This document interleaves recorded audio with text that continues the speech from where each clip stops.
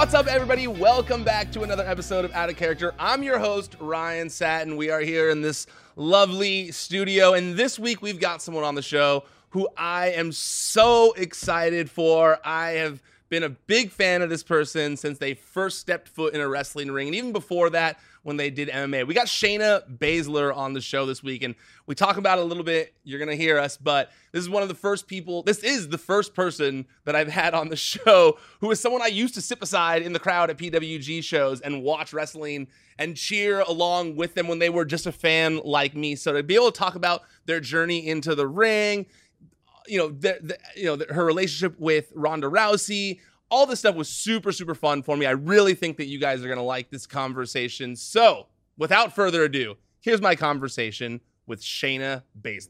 I want to start this off asking you the same thing I ask all my other guests, and that's how much of your real true self is there in the character that you play on TV right now? Well, I think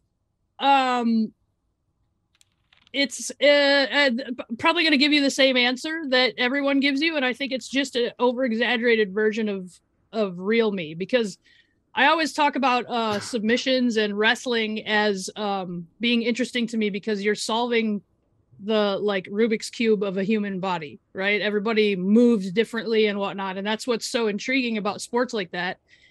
So in some sense, I really do enjoy taking apart people's limbs. And then there is very much a part of me that believes that I could smoke anyone in that locker room anytime I wanted. So I walk out with that because it's easy for me to carry that. You know, I think fans can smell when you're faking the funk. And that's why they always say the best character is true to yourself. So. Well, you strike me as someone who has two different personalities because yes, all that you said is obviously true, what you said about yourself and stuff. But also at the same time, I feel like there's this side of you that isn't as intense, that's much more of a fun, happy-go-lucky person that people don't see as much.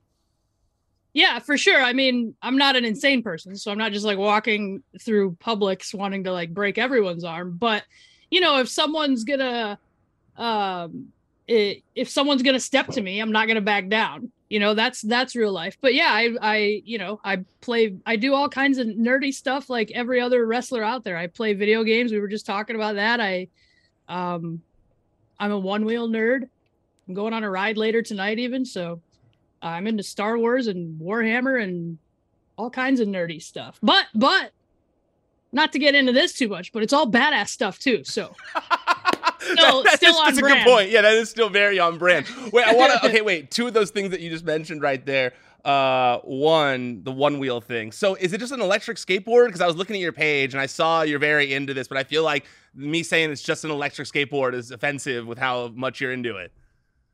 So there are electric skateboards, which are four wheels like a skateboard that are electric. A one wheel is more like it's those things you see that's a skateboard with the one rubber tire in the middle. The balance wheel kind of things. I think it handles a little more like snowboarding. Okay. You know what I mean? Where you can turn a little bit more on a dime just because it is the one wheel. But a lot of the group I hang out with, there's a lot of older people that used to skateboard back in the day that are really good at it and stuff. So I think it all kind of translates over. They look super fun. I was watching some of the videos that you posted and I was like, that actually looks like it would be a good time. It's a blast. And you get to when you get good and you get to go on mountain bike trails with it and you get these amazing views that you wouldn't otherwise, it's a blast. I got these bone conduction headphones because you still want to hear when people need to pass you and stuff, but just put the music on and cruise around. It's awesome. Is it with the AirPods where you can hear the music, but it also amplifies the things that you need to hear basically? It's if you've ever played an Oculus Quest, it's the same sort of way they do their sound. So you can hear the game, but you can also hear the room. It's not plugging anything into your ears. It's just kind of playing it on your temples. I don't know how to explain it. No, that makes sense. And then you also mentioned Star Wars, and you pointed it out in the background. You've got the Return of the Jedi poster. A few people haven't seen it yet, but are you watching Obi-Wan? Just got done watching it. I won't spoil it, even though this is going to air a week after it came out, but all these people here are going to kill me if we spoil it. But dude, I don't think this is spoiling anything, though. I think anyone watching it that's watching this or listening, or anyone here, I think everyone's expecting that Obi-Wan and Darth Vader are going to have one final, encounter with each other. And it was, dude, I was literally sitting there with a smile on my face, like ear to ear, just like so happy watching I got like kind of emotional even because like I was like, man, these guys were like family, like really like brothers. And I think like you have to put yourself into that to really get into the story and why the story is so emotional is like these guys are mortal enemy. It's a story that's been told 100 times, right? But really put yourself in that. Like think of like your closest family member or your closest friend and then just like turning on everything you guys ever believed in. And it's your job to take it. Like that's crazy to me. So yeah, I got a little emotional. I think I teared up more the last scene, which I won't spoil for everyone here, but that last scene, I definitely was sitting there like my fiance walked by me and I had to be like, oh no, don't look at me. Yeah, I got people I'm watching with will like turn their phones on and be like trying to film me on the side. So I got to still kind of be cool because I know it'll get out there, but yeah, it was great. I loved the series. Well, the reason I brought up you having, another personality that people don't always see is because this is kind of cool for me.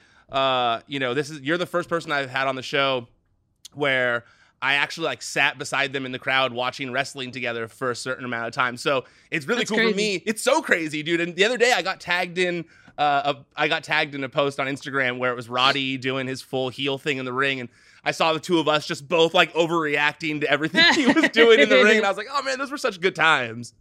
Yeah, those were the days. And it's crazy to think that a big majority, I don't even know if I want to say majority, but a good amount of those guys that we used to sit and freak out and watch are like my coworkers now, or at least at some point were, so it's and you know this because you were sitting next to me, I never put myself here.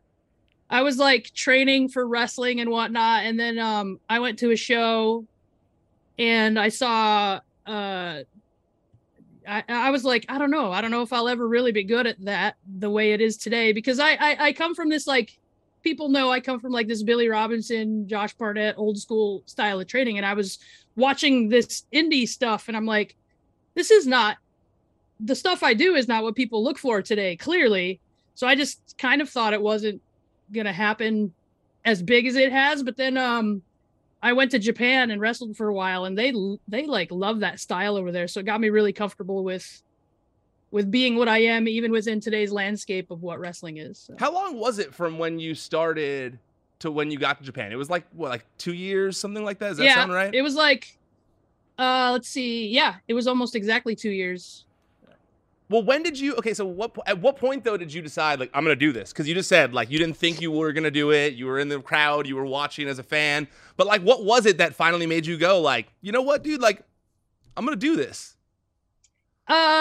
So when I got invited to a WWE tryout, I think it was a thing where I was like, a side of me was like, man, I don't know. I'm not, because this was like right before the first Mae Young Classic. I had my tryout, like, maybe 6 months before, maybe a little bit longer, but it was before all that, the kind of women's evolution, the change in women's wrestling was just starting to happen. Right. So like, Bayley and Sasha were kind of having their feud go on. So it was during this time, and I got a tryout and I was like, man, is this something would this be a waste of my time? Am I not even something they would look at, or is this like, do I do this? You know what I mean? Where I was tossing this around, and then it's funny. So I was on an airplane, I think, probably coming back from an indie show or something like that, and this song came on my Spotify, and it's what's it called? Man, I'm having a brain freeze right now. But there's a line in there that says, how will I know the difference between limits and lies if I don't try? And it was like a line in the plane where I was like, wait a minute. Yeah. What if it is all a lie and they would, like, am I just not going to try because I heard someone say they don't, you know what I mean? Like, limits and lies, the only difference is what you tell is like trying or not. Yep. Right. Yep. So totally. I was like, screw it. And I was all in. I was like, I knew I would be in better shape than anybody at that tryout. And I was. And I knew that like I had something that no other girl, even like the best girls in the world at the time, could do and offer. So I was like, screw it. I'm going to give them everything, and I'm going to know that if I don't get signed, it's not on me. It's on whatever like product they're wanting to put out, and maybe I don't fit into that. And I had my tryout, didn't hear anything back. I went to Japan, and I remember being in Japan, and I remember like we had gone on like the dojo I was with, we had gone on like a vacation, and I was sitting in a hot tub at this spa, and I remember being like, you know what, this is pretty awesome. I'll probably never get signed, I clearly I haven't heard back from them, so man, this is cool though. I'm traveling all over the world. I was training at the time at that dojo, and then I would go at night to the UWFI Snake Pit, which is like the real catch wrestling school that Billy Robinson started over there. And I was like, this is awesome. What other, I'm living like a pretty sweet life. So I had kind of like decided like, okay, I did it. It's not a big deal. I didn't make it. And then almost like within the week that I got home from Japan, I got a call about the Mae Young Classic. So it's so crazy to kind me of wild how like things work like that when you're in your mind and you finally convinced yourself like, you know what? I'm comfortable. I'm happy. I don't even need to worry about that. And then it just arrives on your front doorstep and you're like, this is the thing that I just gotten past this and now we're here. But, obviously you still take the opportunity, but it's funny how those opportunities always happen when you least expect it. But I think it's like better that way, like if I had gotten that and I didn't make the decision for like if I had still thought success to me meant being signed, like at some point everyone retires or stops wrestling. If I hadn't come to that decision, then I would have to come to it eventually, so it's just I think it's better to have it then than to be like, I don't want to retire long past when I'm supposed to, because I haven't like come to reason with that like measure of success yet, Yeah, totally. And also, it's cool to see that you've always been leveling up, ever since you were doing MMA. You've been on this constant journey of leveling up. So obviously, it made all the sense in the world for you to go to WWE. Wait, question before we move past Japan. Is the soup really that good in the vending machines? Because you got all crazy on me on Twitter once. The corn soup. Listen, the corn soup. They have vending machines. There'll be like a random vending machine in an alley. It sounds weird, but it's Japan, and you'll get this corn soup and it's hot already somehow, and you just open it and drink this corn soup. It's the best. I'm telling you, ask anyone that's been to Japan. It's the best. Yeah, no, when you said that, the replies were filled with everybody, a bunch of wrestlers who had traveled to Japan being like, yeah, you don't know what you're missing out with the corn soup, dude. I couldn't picture hot items of food coming from a vending machine. Like, my mind is so, like, used to the American ones where even when you've got, like, the slot, it's still cold and, like, old. Yeah. I couldn't picture hot soup from it comes out already warm and not too warm. The perfect warm. And so you get it out of the machine, crack it, and you're having it. And so like they have in like the little gas stations, like little 7-Elevens and whatnot, they have little sections where it's like canned coffees, right? Like any gas station, I guess, but they'll have one that's all the cans are warm coffee, and then the one next to it is like if you want them cold, if you're a cold coffee drinker. It's awesome. It's awesome over there, all right? There's a reason we all love it. That's awesome. What else do you enjoy about Japan the most? I think like the food is my favorite thing about Japan, but honestly, the culture of it's weird to think how small the scope of our world is. So I think like when I went to Japan, I didn't know any Japanese, but everyone in Japan can like speak enough English to at least be able to stumble through a conversation. You know what I mean? Like even now I'll talk to like when I would work with Io at NXT, I can talk to her and then someone would try to say something to her and they wouldn't be understanding each other, and they would turn to me and be like, can you help me, can you tell her this and that and that, and I'm not speaking Japanese, but I'm translating because I know the certain way to speak English. But like if you flip that, if someone Japanese doesn't know any English and they're here in the United States, it's not like we don't know Japanese enough to like stumble through a Japanese conversation. You know what I mean? Like, and I think there was actually a moment when I was flying back home from being in Japan for 3 months where a person was trying to order at like a McDonald's or something in the airport. And the person at the counter was doing that thing where she was just talking louder. Do you know what I mean? Yeah, of course. Like, yeah. what? No, what number? What number? And like the Japanese, and it was like this eye-opening moment where I was like, man, in Japan, like, it's just normal that they know enough.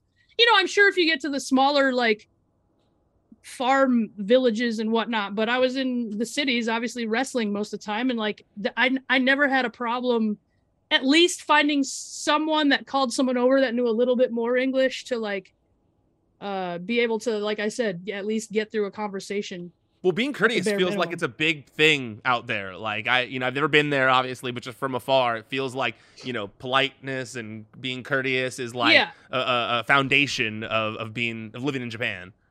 They very much think of other people to be more important than themselves. That sounds, and I'm not saying one way is better than the other. It's just a cultural difference. In America, I think, especially in recent times, you get this like, you can't tell me what to do. It's my choice. But in Japan, they're very like, okay, if this is going to help everyone else, I know I hate this, but I'm going to put a happy face on and do this because it's going to help everyone else. And that's just a cultural thing. And so it's yes, everyone's very polite. I left one night. I was out late in Roppongi studying. And we took like the last train home, and I had left, like, we went straight from training. So I had my gear bag, and I always carried my passport with me in case like if the apartment burns down, at least I can get home. I carried my passport, my wallet. I had all my training gear. I left this bag in the train, and it was the last train. And if anyone understands the train system in Tokyo, it's insane. It's like the most complicated train system in the world, I think. But I get off the train and I'm going to the guy, and we're doing the thing where I'm stumbling through English, like I'm pointing at the map, like I went here to here, trying to tell him. And basically he tells me to come back the next morning when the station opened. And I came back, it was like 5 a.m. or something. And they had made a little map for me of like, okay, ride the train, go here, stop off at this one, take the blue train here, stop here, there's a lost and found, your bag will be there. And so all of us that I was staying with at the time, all of us gaijin, we got in there and took this trip after training to this random train station to the lost and found, and all my stuff was still in it. My passport, my money, my gear. Your money was still in it? Yes. And there's no other, I truly believe there's no other country in the world that I would have like had all my stuff back completely intact. That's why when you said, I don't know which one's, I don't want to say which one's better or worse, I was thinking to myself, I think the courteous nation is a little better than the selfish nation. Just saying. There are times. Yeah, there are times. But I mean, there's pros and cons, right? Totally. Because I did see, like, there are, like any rest, like you would see people, I'm not going to name specific examples, but you'd see someone in mental distress and everybody's just around them pretending it's fine because in their mind it's going to be uncomfortable to the group to like address this issue. You know what I mean? And like, so there's pros and cons to it, but like for sure it's like, as far as being a foreigner in a weird country that you don't know and like not knowing your way around and stuff, like I'd feel better as a foreigner in Japan than like a foreigner in America and being able to find your way easier, Yeah, totally. Absolutely. And obviously I'm not hating on America. I'm just saying. Yeah, no, one is not better. It's just cultural. Yeah. I just meant the cultural thing of like being polite as like the go-to is like nice. The default. Yeah, the default of being nice is better than the default of like just walking the other way. Yeah. Like just don't bother me rather than I don't, that's what it is. It's don't bother me or is this going to bother them? Yes, definitely. Like, that's the totally different. Yeah. Well, what did you enjoy most about your time in NXT once you got there? I'll take a sip too. So we're both on a water break here. So, I will go to my deathbed and say that women's locker room at the time that we had, like around the first women's War Games match, and like that locker room around that time period, so before and after a little bit, that was the best women's locker room there has ever been in women's wrestling. I'll put it up against All Japan Women. I'll put, like, that locker room, not only was, it didn't matter who you picked out of that locker room. You'd be like, oh man, they're going to have a match. That's going to be a banger. Like, every girl was worth her salt. And on top of that, and this is the rarity in all women's sports, is that everybody got along. There were no issues. Everybody just wanted to tell the best story. Everybody just wanted to put on the best match. You know, in hindsight, and we've said this, like, in recent years, things have changed a lot just because of the landscape of the world and what happened. But, like, we really took that for granted, I think. Like, you never know you're in the best times when you're in them. But, man, that locker room, like, some of my best friends came out of that locker room. And like I said, that's why I think those stories at that time that were going on in NXT were so engaging, too, because we all just wanted to tell the best story. It wasn't trying to position ourselves to be the best player. It was like, this is where I'm at in this story. It's going to be the best story there ever was. And still to this day, I will say that was the best women's locker room there's ever been in wrestling. There's been other women's matches, obviously, that were historic, and you can name other women's wrestlers that are like the best in the world. But as far as the locker room as a whole, the best women's locker room there's ever been. Well, that's going to be a good debate online when I cut this clip. Because, but I got to say, like, you know, I didn't experience some of those Japanese ones, you know, and that everyone, you know, puts on a pedestal and stuff. But I lived watching, you know, your guys' era at NXT, and man, like, whether you think one or the other is better, what you can definitively say is that, like, your guys' generation absolutely influenced an entire generation of female wrestlers. I mean, you see them now on NXT, where there's some of the ones that are starting off now saying, like, that's why I got into it, because I saw that and I wanted to be part of it. And there's, you know, women from, you know, that are older too, that were like, you know what, that's something I could do. Like, I want to do that, not what I saw in wrestling before. And so, you know, looking back on it, and it must just feel cool to have, like, been part of such a influential time in wrestling. Man, it's crazy to think about too. And sometimes, like, there's a lot of ups and downs in this business. And so, you know, 2020 was hard for everyone. But, like, really when the times are during those down times, one of the things that gets me, like, on to the next good time is, like, knowing, like, man, that I have, like, I'm really proud of the body of work that not just myself, but we as a women's locker room put on during that era of NXT.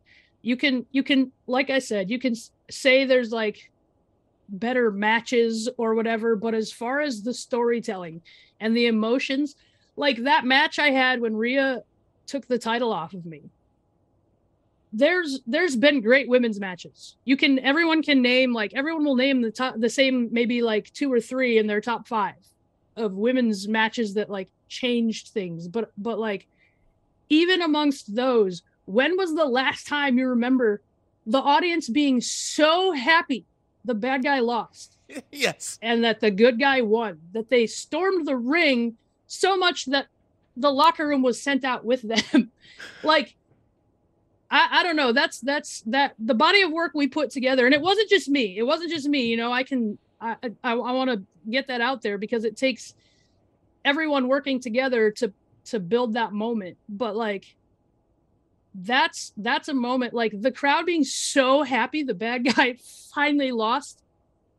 Like I said, you can say this match was great or whatever, yay, but that emotion is something that, like, we all as a locker room made moments like that, and that's something I can be proud of. So that gets me through those times when I'm like, man, I feel like I'm directionless right now. Like, I have that to fall back on and to kind of hang on to. So it's that's going to be a period in my life that's, you know, it was great. Yeah, well, I'll put you over a little bit since you put over the other people because that time, man, like it's funny, you know, we're friendly with each other, like we said. I said earlier, we talked about it. We sat in the crowd together. I wanted to see you lose so bad. That's how good of a heel you were at the time. Like you were so good. It was like, when is she gonna lose? She's so dominant. She's beaten all of our favorites. Like, who can finally beat her? Yeah. And it was great, man. Like the storytelling that you guys did at that time, man. Like, God, I miss it so much just because it was like. It's giving me chills right now even thinking about like I was just gonna begin too.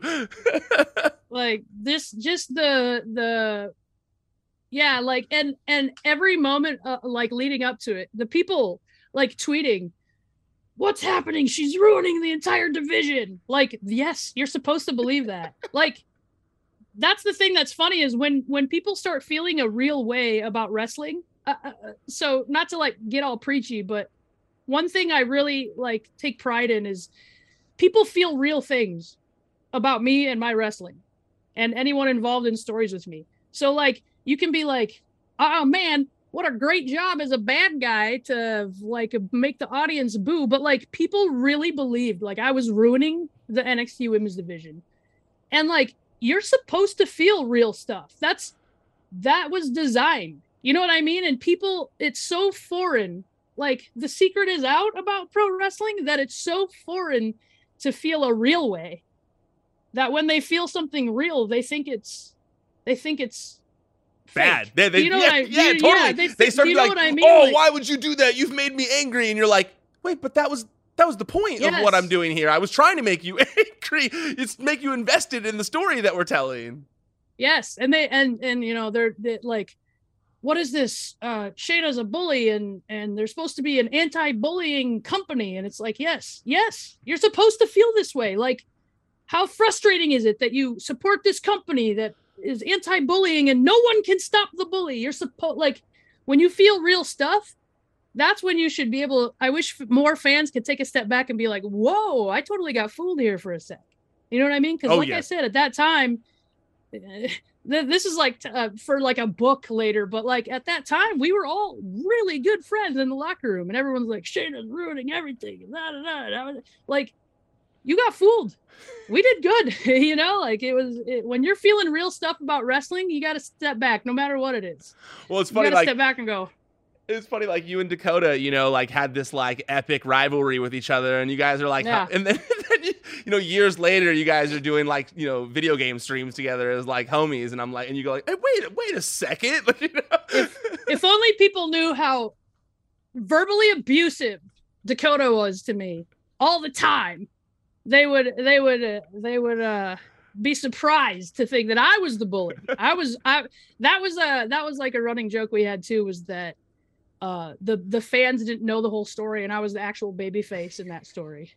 That was like, and she was the bully. That was the like locker room joke about it, because she's always like, she's real what is it, like mouthy. She's got a sharp tongue, so it was funny. Well, moving topics here, how did you and Ronda Rousey first become friends? So Ronda is the reason the UFC started having women's fighting. So Ronda was like the first women's fight in the UFC, obviously. And at that point in time, I had already been fighting for like 12 years or something, like a long time. I'd spent, you know, over a decade of my MMA career was spent in the top 10. So whenever Ronda would come up as being Ronda, just claiming she's the best or whatever, I'd get tagged and stuff, because like I was one of the few that she hadn't fought yet or whatever. And so it was kind of one of these things where we were kind of always crossing paths virtually. And then the first season of The Ultimate Fighter that had women, season 18, and like The Ultimate Fighter is like generally for up and comer fighters, right? Yeah. So initially, knee jerk wise, I wasn't going to do it because I'd already been fighting. As far as MMA went, I in my mind, I should be signed. I'm not going to do The Ultimate Fighter. Yeah, you were already a known commodity in MMA. Yeah, so it kind of, I don't know, I just wasn't going to do it. I figured, I mean, I'll get signed a different way, you know? But my manager at the time was like, listen, everybody can name the season 1 winner, even if they're not an MMA fan, but like, can you name, how many people do you think can name like season 12's winner?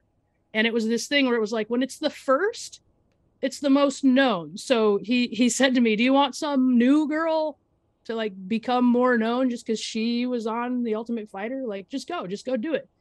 And so I went on the Ultimate Fighter. And I mean, it didn't go exactly as planned. I was the number one seed in the house and got upset in the first round. And then they make me out to be this horrible bad guy, which I think is a blessing in disguise because I got my first real taste of like social media hate. And so I think by the time I came to WWE, which is even more visible, so there's even more haters. I think I'm already over it.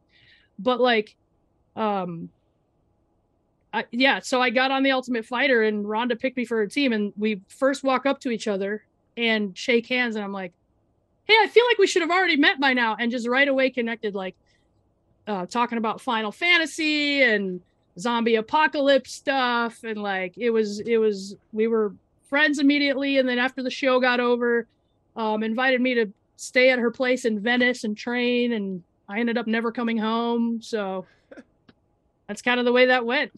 If there was a zombie apocalypse, would you go out to her farm and handle it together? Or do you have a zombie apocalypse plan in place? Well, I think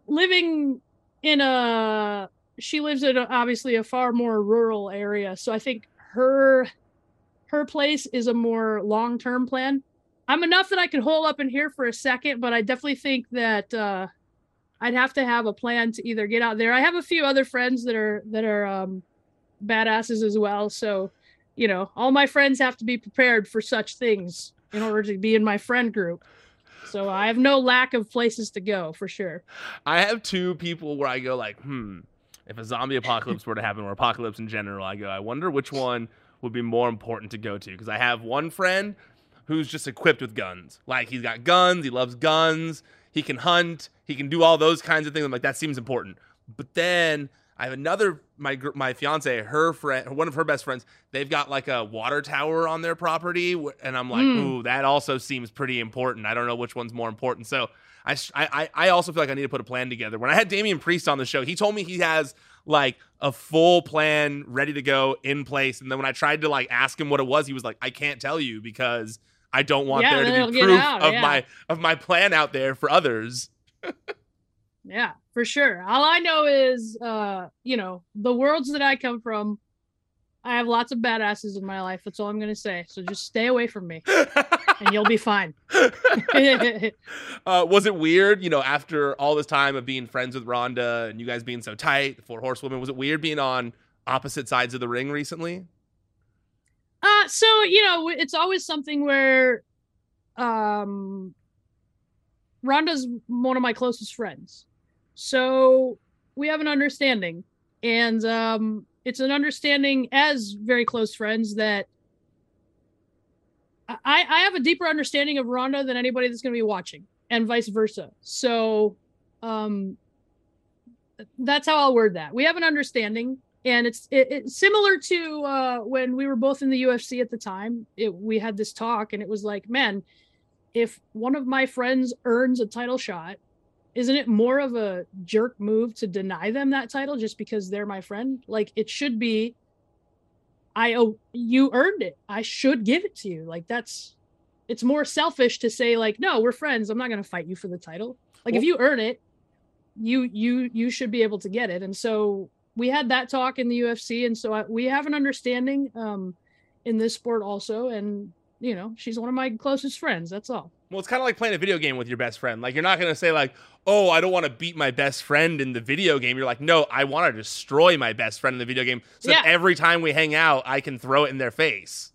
I say that too. Like, if you're a linebacker and your best friend's the quarterback on the other team, you're not trying to touch him. You're like, you want to paste him into the ground even harder almost. So nah, we have an understanding, and like, it's we're kind of doing our own thing at the moment, and just because of the way the landscape of the WWE, our paths are going to cross from time to time or run real close next to each other. But like I said, we have an understanding. She's one of my best friends.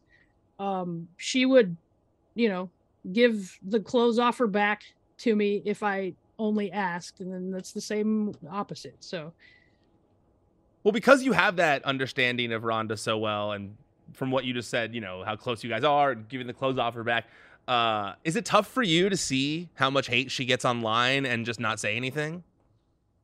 Man, here's the thing. I know Ronda enough to know she does not spend her time on social media.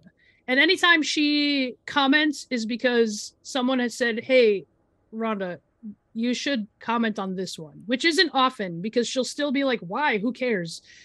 I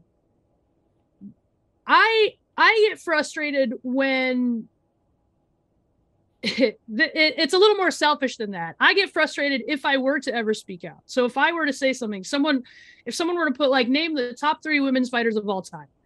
If I put Ronda in that list, immediately they're like, nah, she got exposed.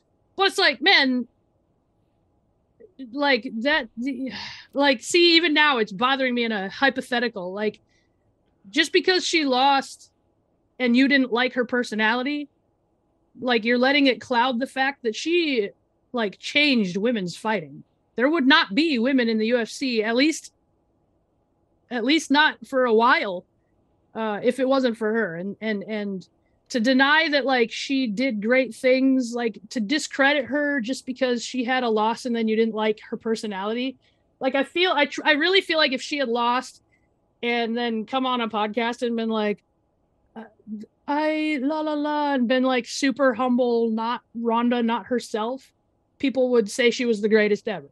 But because she lost and really took it to heart and hated it, people hate her. So they have to discredit everything about her. And that's annoying to me. Like, you know what I mean? I can say, I might not enjoy that Amanda Nunes beat Ronda and talk smack about her after the fact, but I can say that Amanda Nunes is one of the best women's fighters of all time. I can do that. So it bothers me that like regular fans can't do that. So no, it bothers me too. Even now, it's gonna get, just watch the comments on this. It'll get a whole bunch of like, shit, like it's no, but I wholeheartedly agree. I mean, I remember when I worked at TMZ, I vividly remember Dana White so many times saying, "I'm never gonna have women in the UFC. Yeah. I'm never gonna have There's women video in the UFC." of it. There's so much video of him just being like, "Never gonna happen. Don't want it." And I remember Ronda coming in, hosting TMZ. And then, like, not long after that, blowing up, like, in terms of, like, just the whole world knowing her even more, and then him doing a full 180. And, like you said, that never would have happened without, without her skill, without her, star power, without everything that she brought to it. Yeah, the perfect, like, storm of a human that it took to convince Dana. Because were there great fighters just as good as Ronda before that you guys don't know about because you didn't pay attention to anything before the UFC? Yes. Absolutely.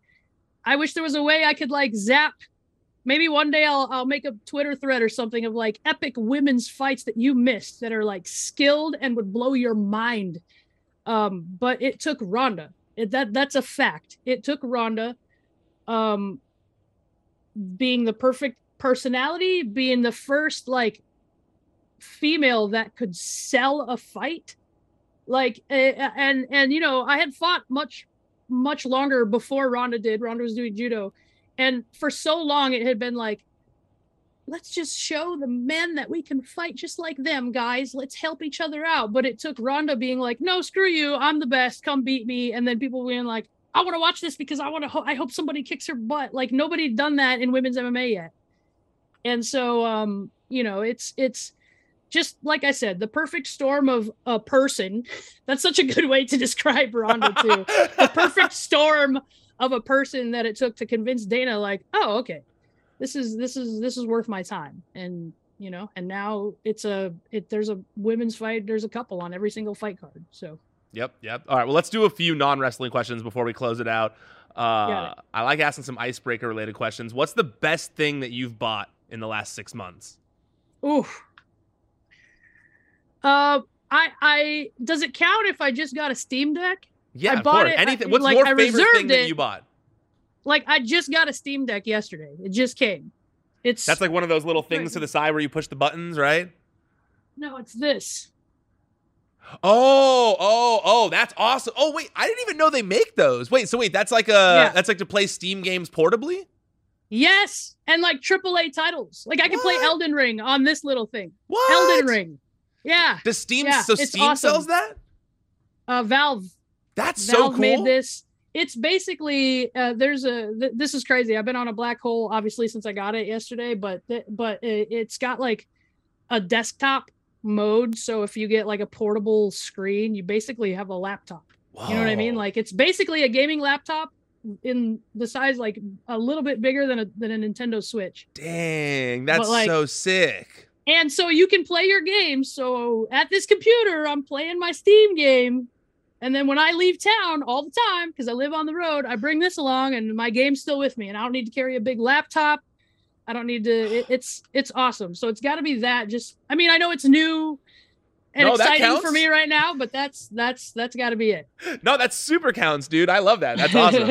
All right, if you had a time machine, would you go back in time to a certain period, or would you visit the future? Man, that's a good one. I'll be honest with you. I don't know if I'd want to know the future without having lived it first. And what I mean by that is I would love to go back all the way back and relive my whole life with the knowledge of what I'm going to be now that I've already lived it. Okay. Like, I don't think if I knew, like what was going to happen in each of the like monumental moments in my life, or what I believe to be monumental, I don't think that it would have been the same. I don't think I would have ended up in the same spot. So I'd want to live like the future before I went back and then lived it with the knowledge of the future, if that makes sense. Yeah, totally. I was thinking the same thing about visiting the future. Like, as cool as it sounds, and you think like, oh, like there's probably flying cars and all this cool technology, but like, who knows what future you're going into? Like, at least with the past, you go like, well, I know what happened in all these decades, so I can at least go, I want to see, I don't know, Woodstock, you know? Like, but if you go like, I'm gonna go 100 years in the future, you might be trapped there. Like, you don't know, you know? Yeah. If you go like to Warhammer, if you go to the year 40,000 in the future, there is only war and it's grim dark and everything's horrible. Like, what if you get stuck there? That's terrible, you know? Is Warhammer, I was going to ask you, and I know we're running out of time here, is Warhammer, is it like a Dungeons and Dragons game? Is it like a board game type thing, or is it like also a computer type game? So it's a lot like Dungeons and Dragons in that there is a tabletop arm of it, which is like the major part of it. There's books, there's video games, but there is Warhammer Fantasy, which is like your Dungeons and Dragons with your wizards and you know, fantasy stuff. It's a lot like World of Warcraft, I guess. And then there's Warhammer 40K, which is in the far future, like I said, in the year 40,000, and it's all sci-fi. So it's like space marines, and they're fighting in space, and there's aliens and chaos gods, but it's the same universe. It's just one's in the far future and one is fantasy. I ascribe more to the sci-fi side. I like that part of it. Okay, but is that one also not just a board game or whatever? Yeah, it's like they're both kind of like different worlds, all encompassing, basically. It's kind of like the same universe, but like different time periods, I guess. Like Star Wars, where it's like different time periods, but yeah, sort of like that. But like, yeah, one is because there's, oh god, not to get too much into it, but there's like these 4 bad guy chaos gods, the 4 gods of evil, and they are in Warhammer Fantasy the same as they are in Warhammer 40K. But they're like completely different things, obviously, because it's like spaceships and laser cannons, and then these guys are like spells, and you know what I mean? Like, so it's look, it's nerdy. I ruined everything. No one's ever gonna believe I'm taking such joy in badass over here talking about nerd stuff all the time. But it's war. Yeah. It's space war. It is badass. That is true. Star Wars, also a space war. Warhammer, it's a space war. These are all space war things, and they are tough. War. All right, well, we've reached the end here, but I like to end my show with a segment each week that I call the finishing move. let's start off by talking about yours. Who's your favorite person to lock in the Kirifuda clutch on, and why? Whew. I would have to say, I mean, I default to Kairi because I feel like there's certain wrestling soulmates that people have, and I feel like she's one of mine. We had some epic times. She like, I wish people could understand that the Joshi girls are so tough that they want me to put that on, like, put it on them. And to me, that makes it fun. I see now I'm getting it back. There we go. We ended it on I'm bringing it back for the end. That's why I do this at the end, you know? So I think, like, anytime I can keep things as real as I can is going to be more fun for me. So if you could steal a famous submission move from a legend of the past and make it your own, which would you choose?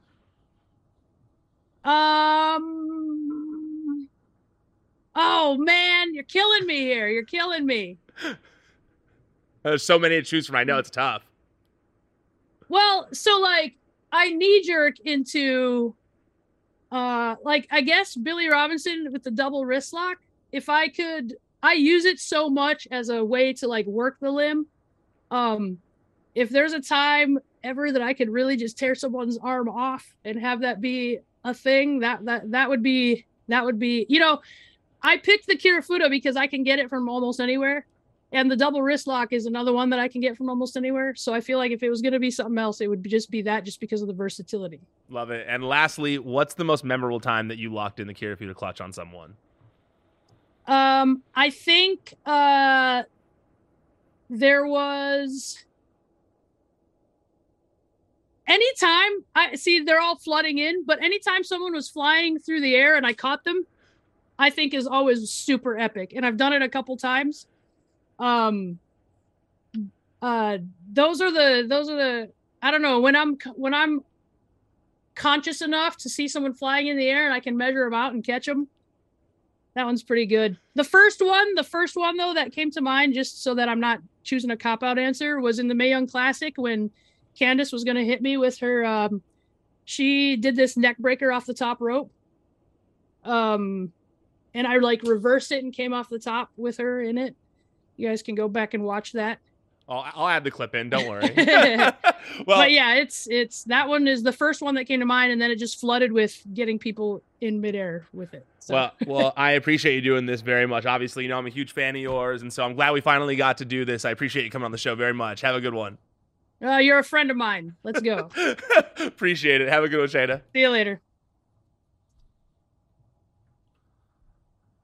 Really appreciate you doing this. This was super fun. Sweet. I'm glad I finally get to be on. Whenever you put, like, who do you want to see next? I'm always like, come on, fans. Tag me in this. Well, dude, honestly, I'm into so many cool things. People like dude, people that I'm actually friendly with, like you. I was trying my best to hold off as long as possible to do them in person, but, like, it's so hard to get those locked in and to schedule them during pay-per-views and stuff. So finally I was like, no, we're fucking doing this. Like, I'm requesting her now.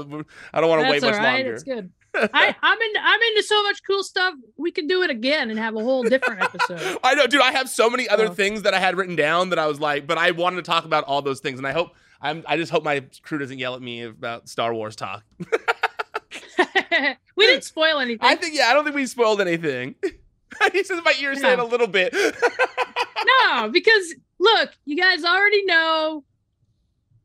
See, they're gonna get mad at me, but you've seen the original Star Warses that take place after Kenobi, so you kind of already know what the ending is. We're not spoiling anything. All right, log out before we get in more trouble. All right, later, Shayna. I'll see you later. Peace.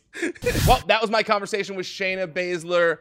What a cool person. I feel like she's got so many interests that we could have talked for another hour about all the cool stuff that she's into, and also her thoughts on the wrestling business. There's so much to pull from that brain. Really cool person. Really enjoyed our conversation. All right, let's do some housekeeping here. Make sure that you subscribe to the Out of Character podcast feed, whether you listen on Apple Podcasts, Spotify, wherever. Make sure that you are subscribed to this show on there. If you're watching on YouTube right now, pull up your phone. I know you have it. go subscribe to this feed. And if you liked this show, if you like the podcast, you like the interviews that we do here on Out of Character, that I do on here on Out of Character, please leave a review as well. It helps out a ton. Even if you just do the star rating and you click 5, because obviously you would rate it 5 if you were going to review this show, click that on there. It helps a lot. It helps this show grow, and I appreciate it very much. I also read all the reviews. I call out some of them on the Raw and SmackDown roundups that I'm going to be doing every week that I've started. So please make sure that you subscribe to the Out of Character feed. And if you're already listening there and you're like, God, Ryan, are you still talking about it? We're already subscribed on the podcast feed. Go to the YouTube channel. That's how you can do your part here. Go to the WWE on Fox YouTube channel and subscribe there as well. It's where you can find clips from Raw. You can find clips from SmackDown. You can find clips from this show. You can find YouTube shorts. All that stuff that you guys want, you can find it on the WWE on Fox YouTube channel. And you can watch this show when it premieres every Monday at 9 a.m. Pacific time. Also, you probably already are, obviously, because you're a smart person if you're watching this. But make sure that you go follow WWE on Fox on social media as well. Twitter, Facebook, Instagram, TikTok. If you're on there, we are too. Go follow us. All right, that's it. I'm done. Officially tapping out for now. Until next time, I'm Ryan Satin, and this is Out of Character. Download the all-new Fox Sports app now.